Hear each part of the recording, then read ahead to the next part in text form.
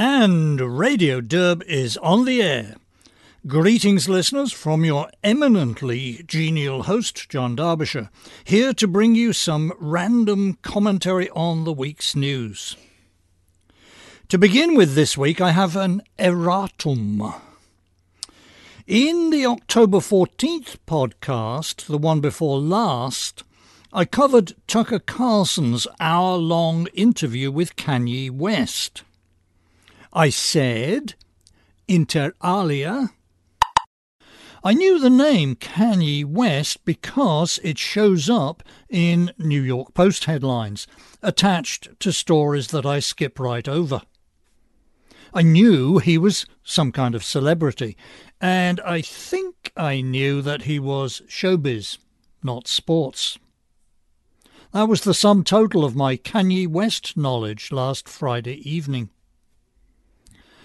I don't have to engage with celebrity culture, and you can't make me. An alert listener emailed in to remind me that I had, in fact, engaged with Kanye West 4 years ago. In the podcast, on October 12th, 2018, I gave over a whole long segment to discussing West's visit to President Trump at the White House that week. I began that segment just as I began the later one by saying that, quote, until this morning I had only the very faintest idea who Kanye West is, end quote. I went on to tell listeners that I had looked up West on Wikipedia and discovered that he got part of his education in China and had learned the language. Interesting stuff about Kanye West. Stuff that, after the lapse of 4 years, I had utterly forgotten. Sorry about that. Fortunately, my excuse is right there in the 2018 segment. Wikipedia tells us that having learnt Chinese in his pre-teen years, West has since forgotten most of it. On his behalf, I wielded the Chinese saying, 贵人多忘事. An eminent person has so much to deal with, a lot gets forgotten. Indeed it does. Indeed it does.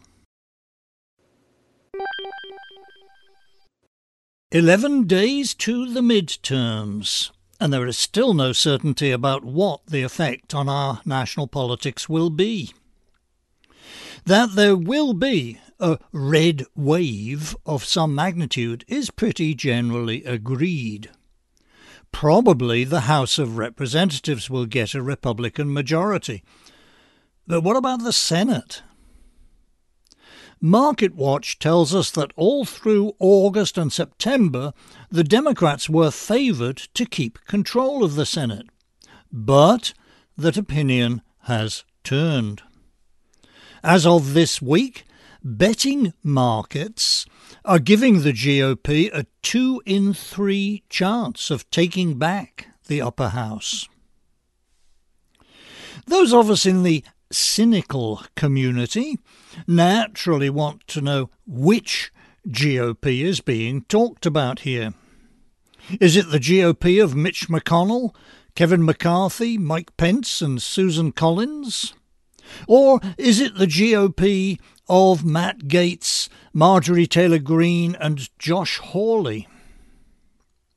Shall we be vindicated in our suspicion that neither of our two big political parties, neither Democrats nor Republicans, will reverse the anti-family, anti-white, pro-war, open borders status quo? To be sure, only one of the parties will defend that status quo vigorously and do all it can to advance those causes. The other party will just shrug impotently, turn back to counting its donor checks from big military contractors, and then dive behind the sofa in panic when somebody calls out racist or transphobic. And how fair will the elections be anyway?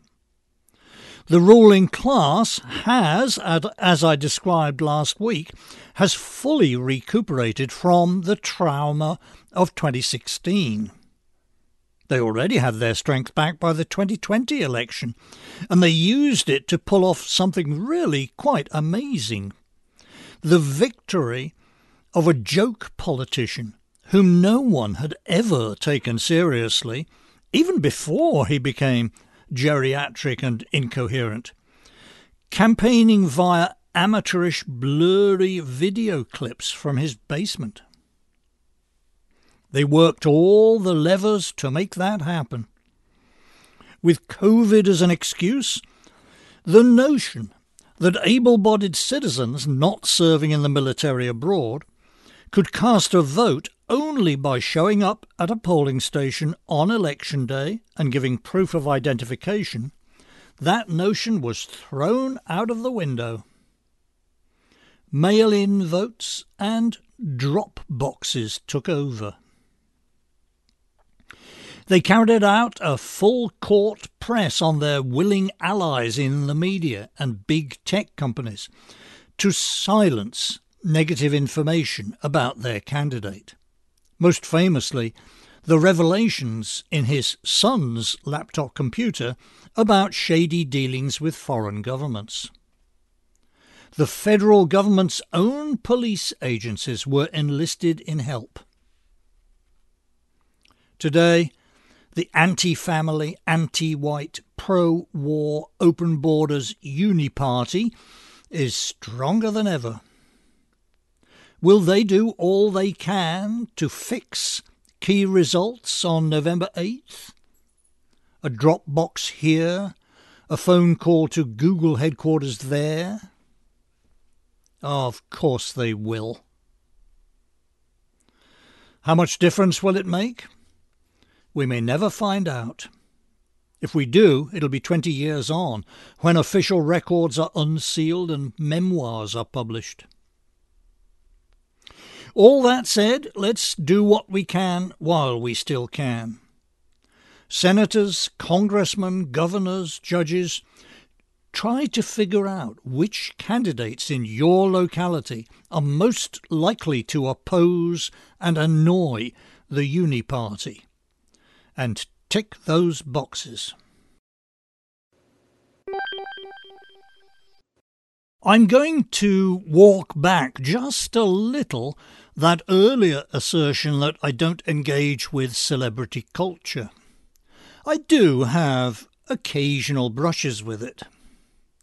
For one thing, I'm a keen daily reader of the New York Post, which has a good complement of celebrity gossip that, no matter how quickly soever I turn the page, occasionally, very occasionally, snags my attention. For another thing, I am married to a lady who is fully feminine in all aspects, including the aspect of finding celebrities interesting. Way back in 2009, in one of my diary entries, I recorded her urging me to sit and watch a late-night TV sitcom with her. Quote from that diary: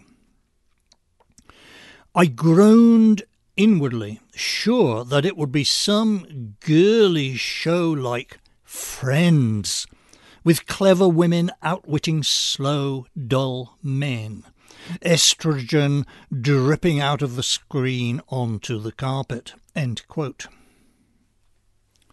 As it turned out, the sitcom that Mrs. Derbyshire wanted me to watch with her was 2.5 Men.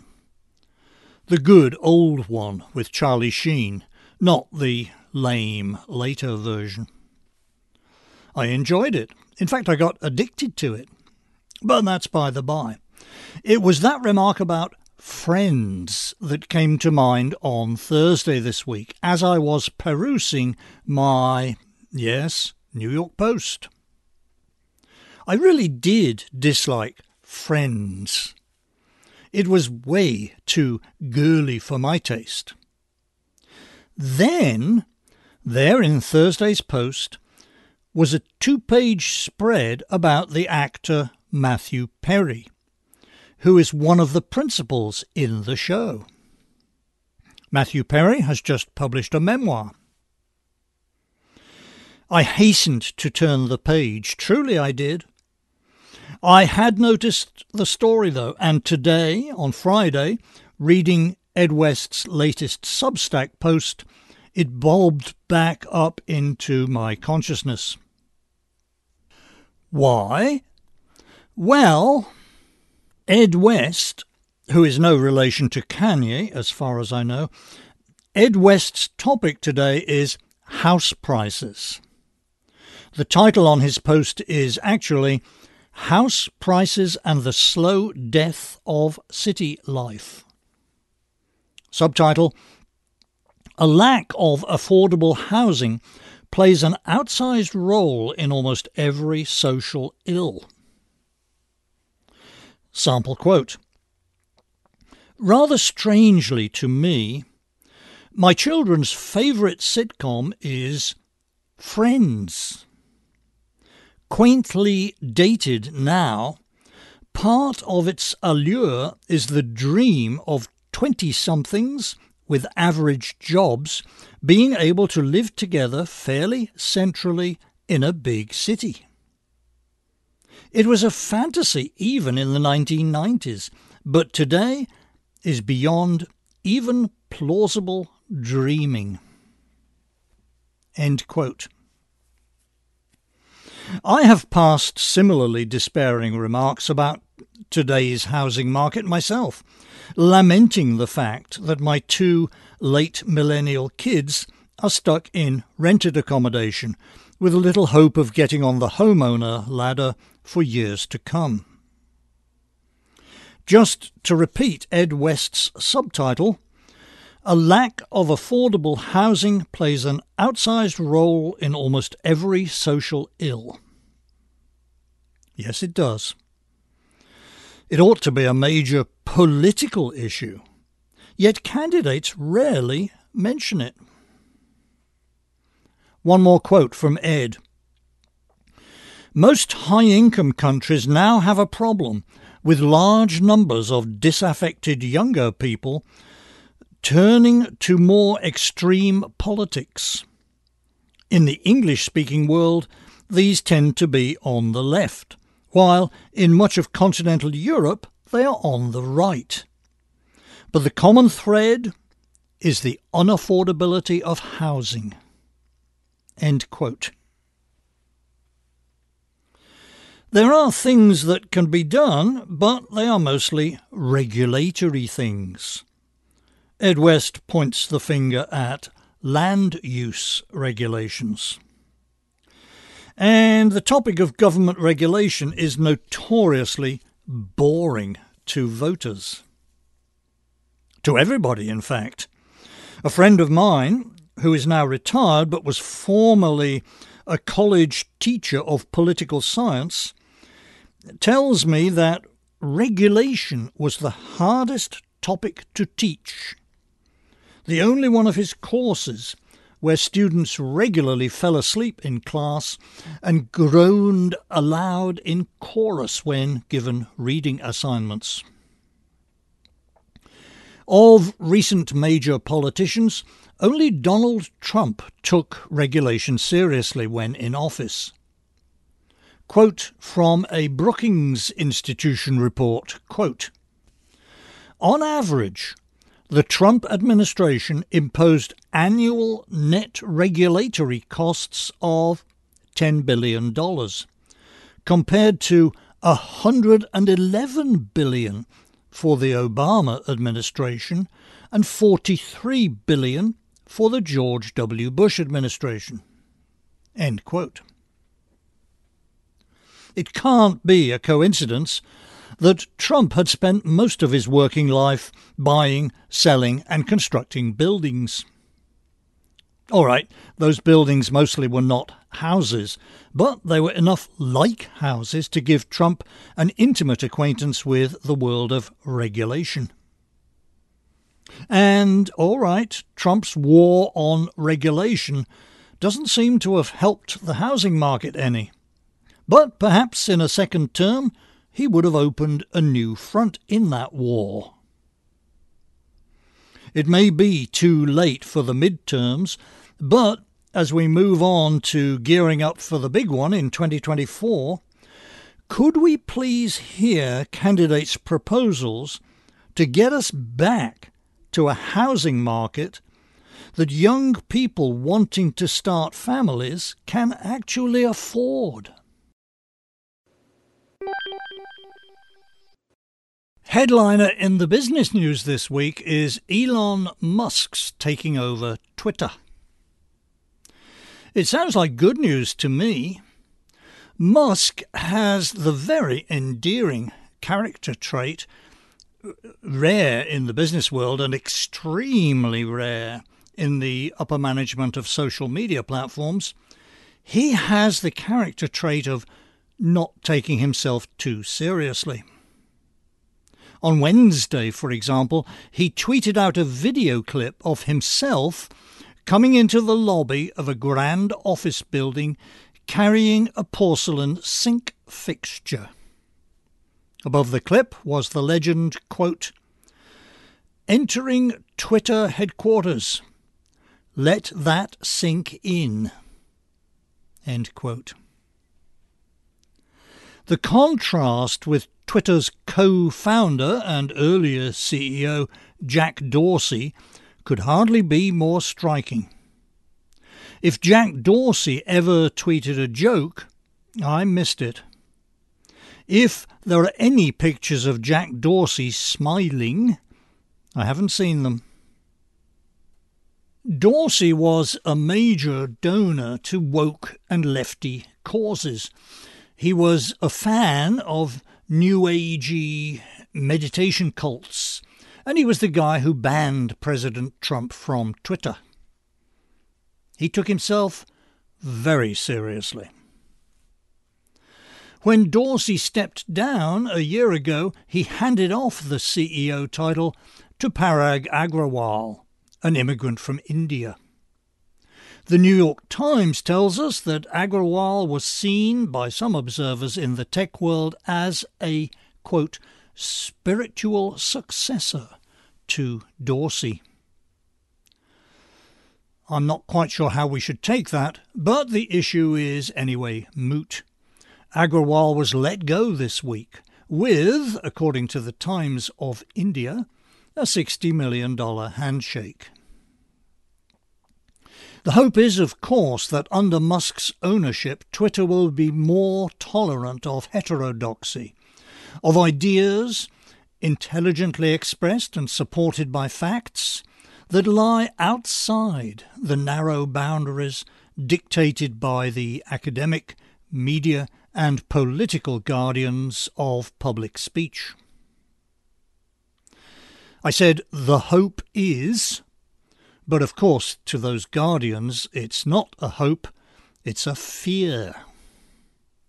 Here was the BBC website reporting just this morning on the Musk takeover. Quote, "There are fears that more lenient free speech policies would mean people banned for hate speech or disinformation may be invited back to the platform. As well as Mr. Trump, that could include political extremists, QAnon loyalists and COVID-19 deniers." End quote.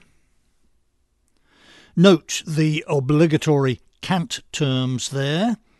Hate speech. Disinformation.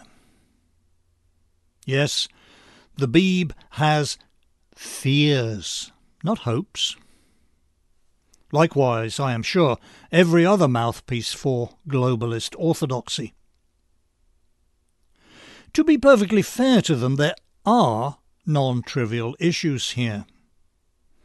Speaking of heterodoxy a minute ago, I said, quote, Ideas intelligently expressed and supported by facts that lie outside the narrow boundaries dictated by the academic, media and political guardians of public speech." End quote. I would like to see ideas like that discussed openly on social media. The problem is, a lot of ideas are not like that. Not intelligently expressed and or not supported by facts. There are a great many shrieking lunatics out there. Far more than there used to be, is my very strong impression. As the recent troubles around Kanye West remind us, not all ideas are intelligently expressed. Nor, in the social sphere, are facts much known or respected. I'm sure you've seen reports on polls carried out asking people how many unarmed blacks are killed by police each year. Here's one from February last year. Quote, "The survey says among the very liberal, more than 50% believe American law enforcement killed 1,000 or more unarmed black men in 2019. Nearly 8% of the very liberal respondents believe officers killed more than 10,000 unarmed black men in 2019. End quote. That was very liberal respondents. The survey goes on to break down the responses for just liberal, moderate, conservative and very conservative respondents. Even among those identifying as very conservative, 4% of respondents thought the number was more than 10,000. The actual number is either 12 or 27, depending on whether you use the Washington Post database or the one from the anti-cop website Mapping Police Violence. So yes, there is an ocean of stupidity and ignorance out there. It's liable to throw up frequent tsunamis of nonsense on any completely uncontrolled social media platform. There are lines to be drawn, with thought and care and impartial good judgment to be used in drawing them. Elon Musk seems to be aware of this. That BBC report that I mentioned earlier includes the following, quote, "Earlier this week, Mr. Musk said that he doesn't want the platform to become an echo chamber for hate and division." In a quote from Musk, "Twitter obviously cannot become a free-for-all hellscape where anything can be said with no consequences." End in a quote, he tweeted, end quote. And I'll just note that the word hate there, used to mean heterodox thoughts, is the Beeb's usage, not Musk's. To those of us who remember the early days of the internet, the era of listservs, before the word blog was coined or the phrase social media, this is all nostalgia-inducing. The early internet was free and wide open. That was then, though, and this is now. Then, a high general level of education and maturity among internet users. Now, Kanye West. Then, colleges still teaching real subjects in a traditional way. The social justice flim-flam clearly fenced off in departments of grievance studies. Now, decolonizing mathematics. Sure, colleges were headed over the cliff 25 years ago. They weren't there yet, though, not to the point where a respectable university would give a low IQ poseur like Ibram X. Kendi his very own research centre. Executive summary: we were more civilised then than we are now. So, keeping a more open Twitter on an even keel will need vigilance and good judgment. I hope Elon Musk is up to it. I believe he will be. Heck, a guy who lived his first 17 years in South Africa may even be a race realist. On the China beat. What was that business with Hu Jintao being hustled out from the closing ceremony of 20 Big? You know, the Chi-Com's 20th Party Congress. Hu Jintao was China's supreme leader before Xi Jinping. He was party general secretary, president and commander-in-chief. The easy way to remember that is that, supreme leader-wise, between Xi and Hu was on first. Sorry. He was accordingly seated right next to Xi in the front row of the auditorium. Then, just as the 2,000-odd delegates had got through a key vote, two of the other front row delegates part coaxed and part lifted Hu out of his seat and escorted him from the chamber. It looked as though Hu really didn't want to go. Was the whole weird incident deliberately staged by Xi to tell viewers that his predecessor's comparatively liberal policies are now a dead letter? Did some health monitor that Hu was wearing send out a signal that he might be about to have a heart attack? The guy is 79. Did his wife, who is 82, did she have some kind of health event and call for him? Theories have been flying around all week, during which time Hu has made no public appearances. I'll take door number one there. Yes, the whole thing was staged by Xi. A face assassination is what the Epoch Times English language edition called it, referring to the extreme Chinese sensitivity to losing face. I liked the expression face assassination so much I asked Mrs. D if it's a translation from some Chinese idiom. No, she said she never heard anything like that. So I guess it was just some sub-editor at the Epoch Times being creative. Give that man a raise. Of all those theories swirling around, the most off-the-wall one is that Hu was removed because, unlike all the other over 60 delegates, he hadn't dyed his hair black. That theory is rather easily disproved. Scanning the hall, there seemed to be other guys showing natural hair colour.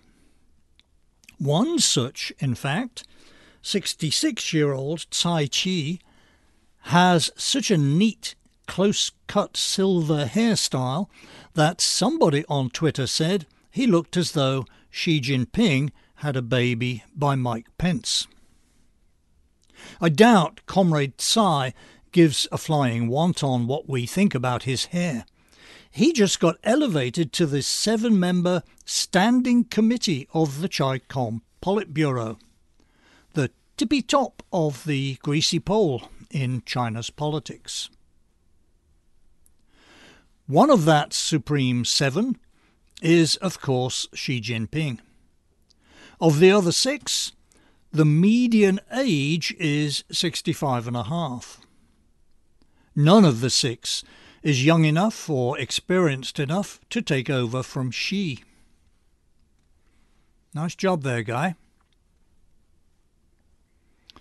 Also in China news, the Chicoms have cancelled Mrs. Derbyshire. My wife graduated from college in China in 1983. She married me and came to join me in New York 3 years later. She kept in touch with her college classmates somehow, though, mainly by snail mail, all through the 80s and 90s. With the rise of the internet around the turn of the century, she was able to email them. Then, when Chinese social media came up in the early 2010s, she joined the most popular platform, WeChat. She set up a WeChat group for herself and her friends in China, and they gossiped away happily for 10 years. Then, a few days ago, she couldn't access the group. The Chicoms have wiped it out. From WeChat conversations relayed back to me by my spouse over the years, I don't believe that she and her classmates were plotting to overthrow the Chinese government. I don't think they talked Chinese politics at all. My guess is that this is just a further enlargement of Chicom xenophobia. They don't want their citizens having anything to do with foreigners at all. It's also probably just technical advance. Their artificial intelligence algorithms constantly being refined to capture more and more of internet traffic that the authorities don't approve of. Merrick Garland's FBI is looking on with keen interest. In the same general zone, the Chicoms are trying to kill the YouTube channel China Uncensored. If you don't know the channel, it is absolutely the best place to go for a quick 15-minute check on China-related issues. China Uncensored is an offshoot of the Epoch Times, which is itself an offshoot of the Falun Gong movement. They are, of course, hostile to the Chicoms, but they present their commentary with wit and style. I don't agree with all their opinions, but they are well informed, not vituperative, and when their factual knowledge overlaps with mine, they are correct. The Chicoms naturally want to destroy China Uncensored. They launch regular bot swarms at YouTube complaining that the channel's vidcasts are age inappropriate, which is ridiculous. The bot swarms, however, cause YouTube's algorithms to blank out the channel's short and occasional ad spots, killing revenue. You'd think this would be something that YouTube could deal with, but they don't seem in a hurry to do so. The October 22nd edition of China Uncensored explains in more detail and tells you how you can help. Please check it out.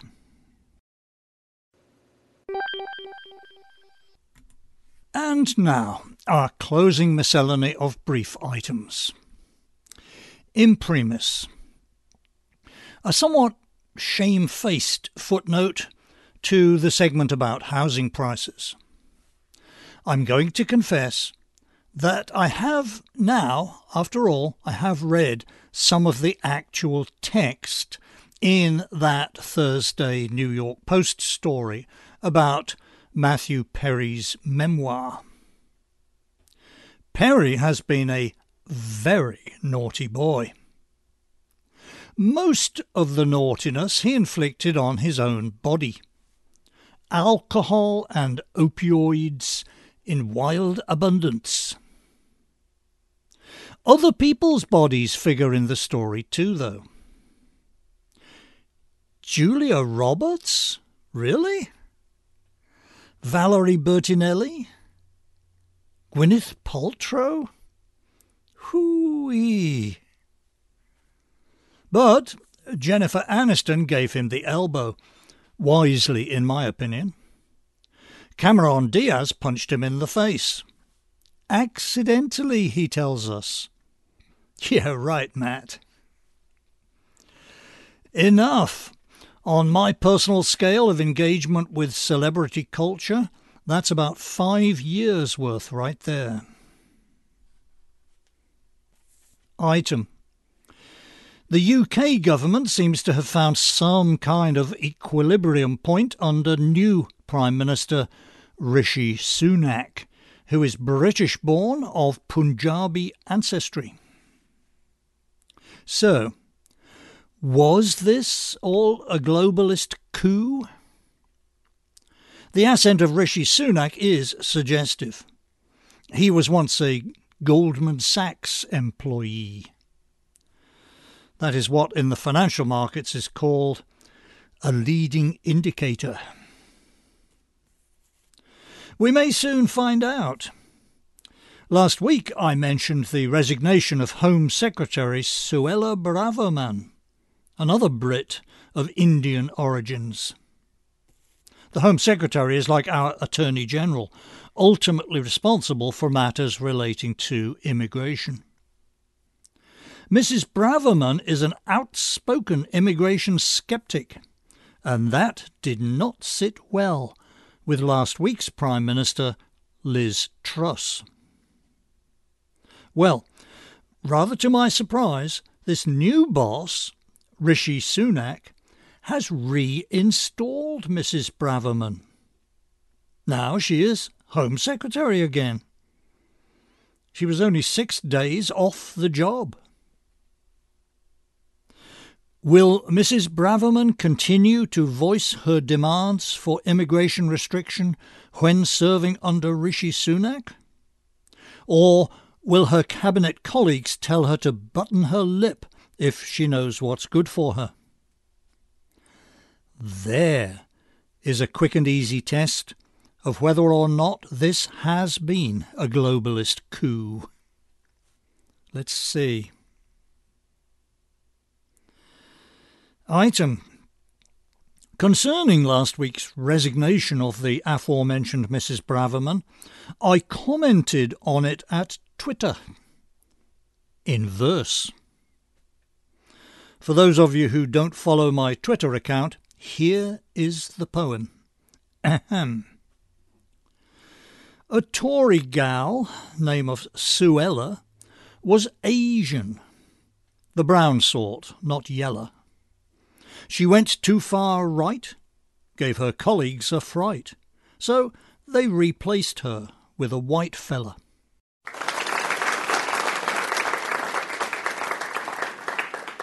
Thank you, thank you, thank you. That's all, ladies and gentlemen. Thank you for listening and for your emails and donations. And, of course, a very happy Halloween to one and all. Out here in the bosky Long Island suburbs, there are great piles of dead leaves everywhere. As fast as you can bag them up, new piles appear. Yes, it's fall. I have sign-out music for that. There will be more from Radio Derb next week. C'est une chanson qui nous ressemble. Toi tu m'aimais et je t'aimais.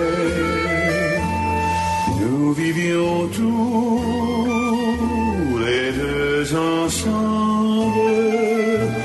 Toi qui m'aimais, moi qui t'aimais. Mais la vie sépare ceux qui s'aiment tout doucement. doucement, sans faire